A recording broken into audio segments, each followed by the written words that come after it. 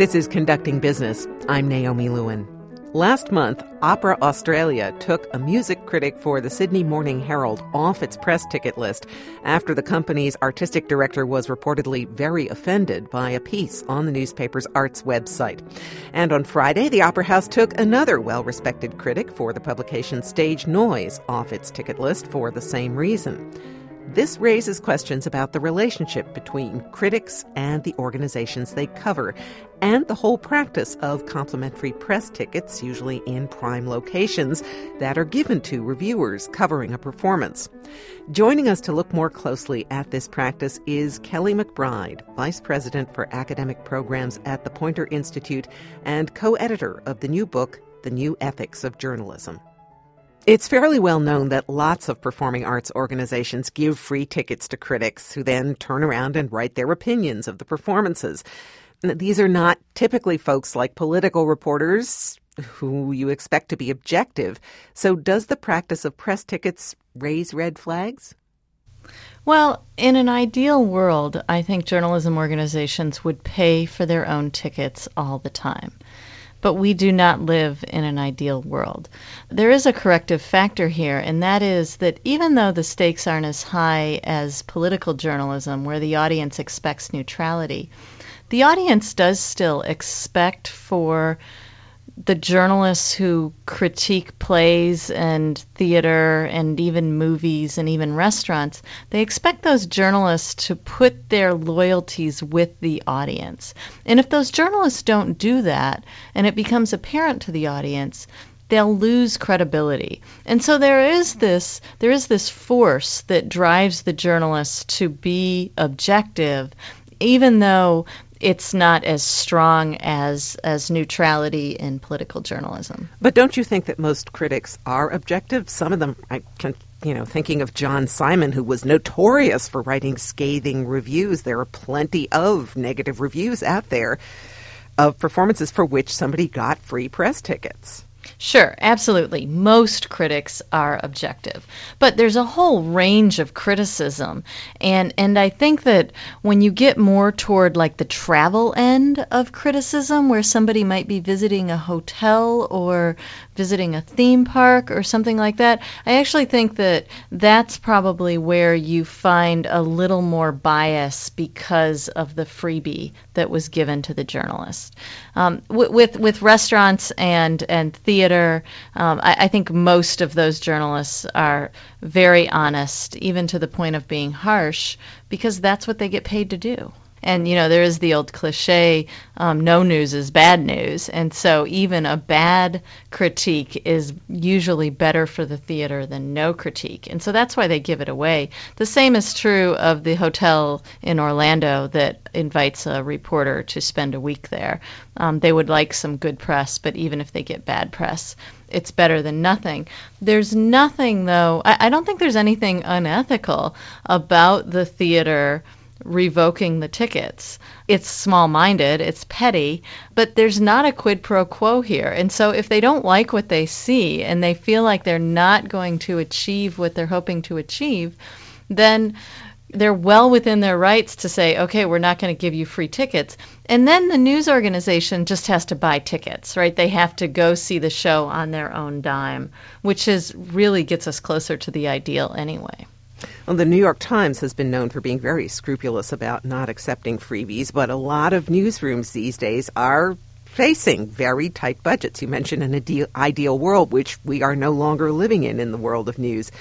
And so when you're facing a tight budget, they say either free tickets or no reviews. Do we need to take economics into consideration? Sure, absolutely, because economics drives everything. I mean, if I was an editor of an organization, of a news organization, I certainly would not expect that I would have unlimited resources. And even if I had a lot of resources, you have to be judicious about how you spend those resources. Buying a season pass to the theater probably means you can't send a reporter on an investigative trip. That's a hard balance to make, and I'm glad I don't have to make it. So I'm not overly harsh and critical of the news organizations that do accept free tickets. We do it in sports too all the time. I just ask that they be transparent and let their audience know that, hey, we get these tickets for free, and here's the standards that we put in place to ensure that your needs, Mr. in the audience, are met by us, not the theater's needs. Do you think there should be some kind of disclosure in the articles that reviewers and critics write? I got free tickets to write this review or to write this article? Sure, and I don't think it has to be like this major thing. It can simply be a tagline at the end. We saw this play on a press pass. Now, what about all the free CDs that are sent to critics for review? That's even more problematic because there's actual value that can be obtained by those. Most of the time, most journalism organizations will allow the critic to keep the CD if it's under a certain amount of value. If it's over a certain value, $50, $100 are the thresholds that I usually hear about. They often put it into a garage sale or a company sale. They sell it off, and then the profits go to some sort of organization. Sometimes it's a scholarship organization for the news organization, for the employees' kids. So it's not like it's completely clean and simple, but most news organizations have some sort of policy to try and prevent the classic conflict of interest that we're talking about here. Do you see that the level of discourse and also the kind of things that are being written up has changed because of the internet, because there are now so many more people out there, A, writing, and B, wanting to be on the tickets list? Yeah, and it's a huge problem because, it's not just music and entertainment, it's technology stuff. There are bloggers, there are people in the gaming journalism industry that get really expensive things, entire video game consoles for free. The FTC has actually stepped in and said, if you're reviewing a product and you got it for free, you have to disclose that you got this for free. So even if it's on your Facebook page, I even notice I'm in a bunch of running circles on Facebook, and there's all these women who run who have small children, and they get free products from companies because they have a large Facebook following. So they might get a free baby stroller, and the company just wants them to promote the baby stroller among their Facebook followers, and they're supposed to reveal, according to the law, that they got this for free. Now, the FTC isn't going to crack down on an individual. They're usually going to crack down on a system that's set up to deceive consumers. But it's getting more and more problematic because we don't even know who a journalist is anymore. We don't know who should abide by some sort of disclosure standards. I should mention that this problem did not just occur in Australia.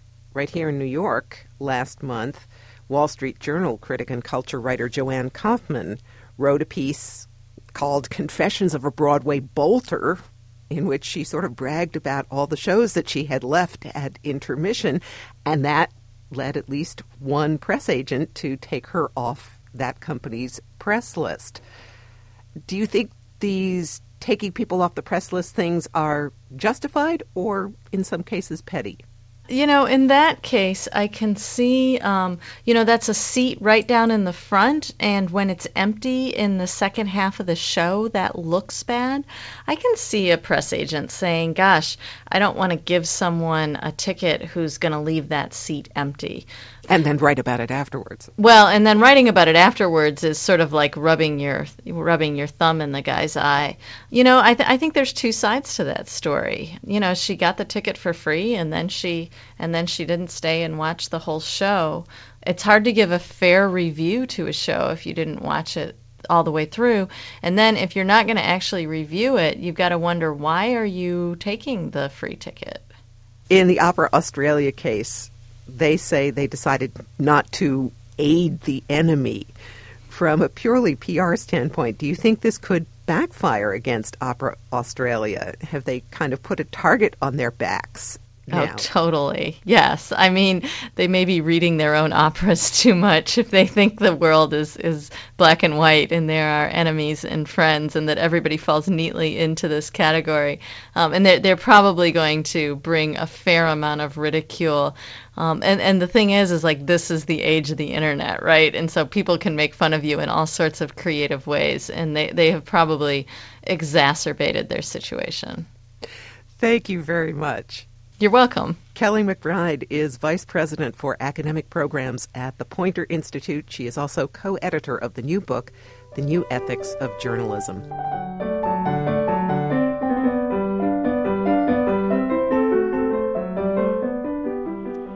The sometimes tricky relationship between arts organizations and the media recently came to light in another case.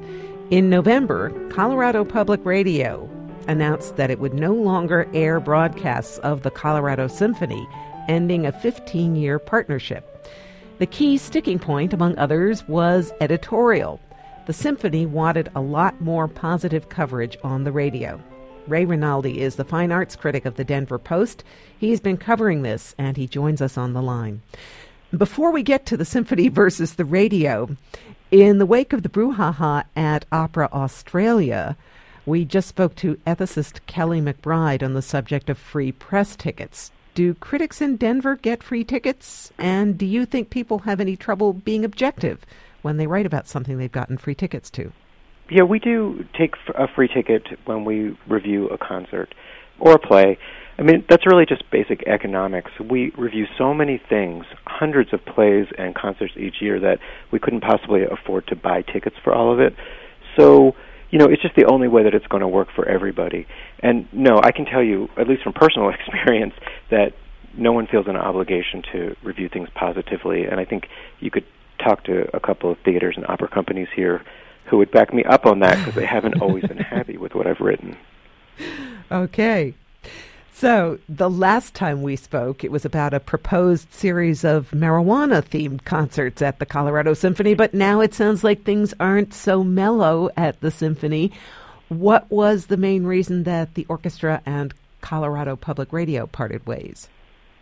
Well, basically the orchestra wanted the radio station to collude with it in turning the live broadcasts of the concerts into marketing for the symphony. They wanted the radio station to guarantee they would promote ticket sales by giving out the website and the box office anytime they played the orchestra's music or promoted the broadcast themselves or interviewed one of the musicians who was in town to play with the orchestra. And, of course, the radio station refused. They didn't want to appear to be sort of promoting the symphony. I mean, they were happy to be a neutral party in bringing the concerts to the community, but they didn't want to appear to be doing sort of marketing, in favor of one organization over the other. And the symphony also wanted the radio station to employ music critics who would sort of plug the orchestra? Yeah, they did. The radio station here has been sort of beefing up its art staff, and it actually hired 2 arts reporters last year. What the orchestra was hoping was that they would send someone to the concert, review it, and then broadcast that review the very first thing the next morning so that people could hear the review and then get interested in buying tickets. And what if the review was not a good review, or did it have to be? No, it could have been either way. The way it goes is that most reviews of orchestras, they tend to be positive. Orchestras are so good these days that the flaws are few. So most reviews tend to be sort of either very positive or at least very sort of explanatory in tone. Any publicity is good publicity. I think that's how they were thinking. And what did the radio station say when they were confronted with this, we want you to do this and we want you to do that? Well, they politely explained the ethics of media as it relates to arts organizations in the community. They weren't at all interested in doing that. Now, another demand that the Colorado Symphony made was to, and I'm quoting here, have the right to co-create and approve all content used to promote recordings of its music. What did they mean by that? Well, they wanted guarantees from the radio station that they would phrase things in a certain way or present things in a certain way that encouraged people to buy tickets.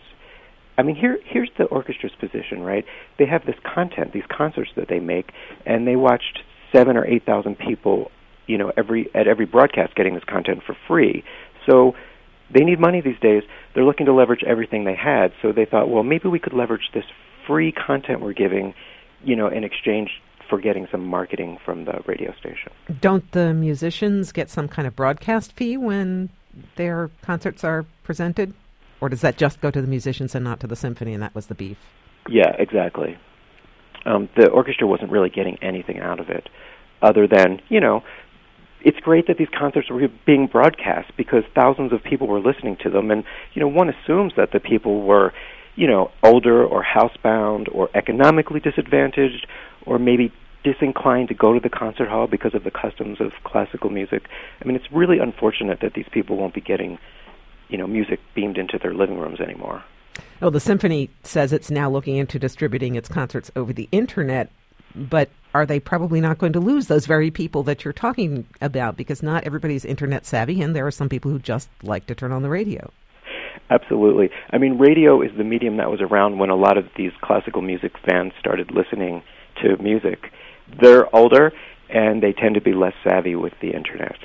So it seems clear that the Colorado Symphony did not understand that there is a firewall between programming and underwriting in public radio, because the symphony reportedly buys a considerable amount of underwriting on the station. Yeah, well, I mean, they maintain it was a separate issue, but I think when you spend $50,000 a year in underwriting, you think that it gives you clout in other areas when it comes to public radio.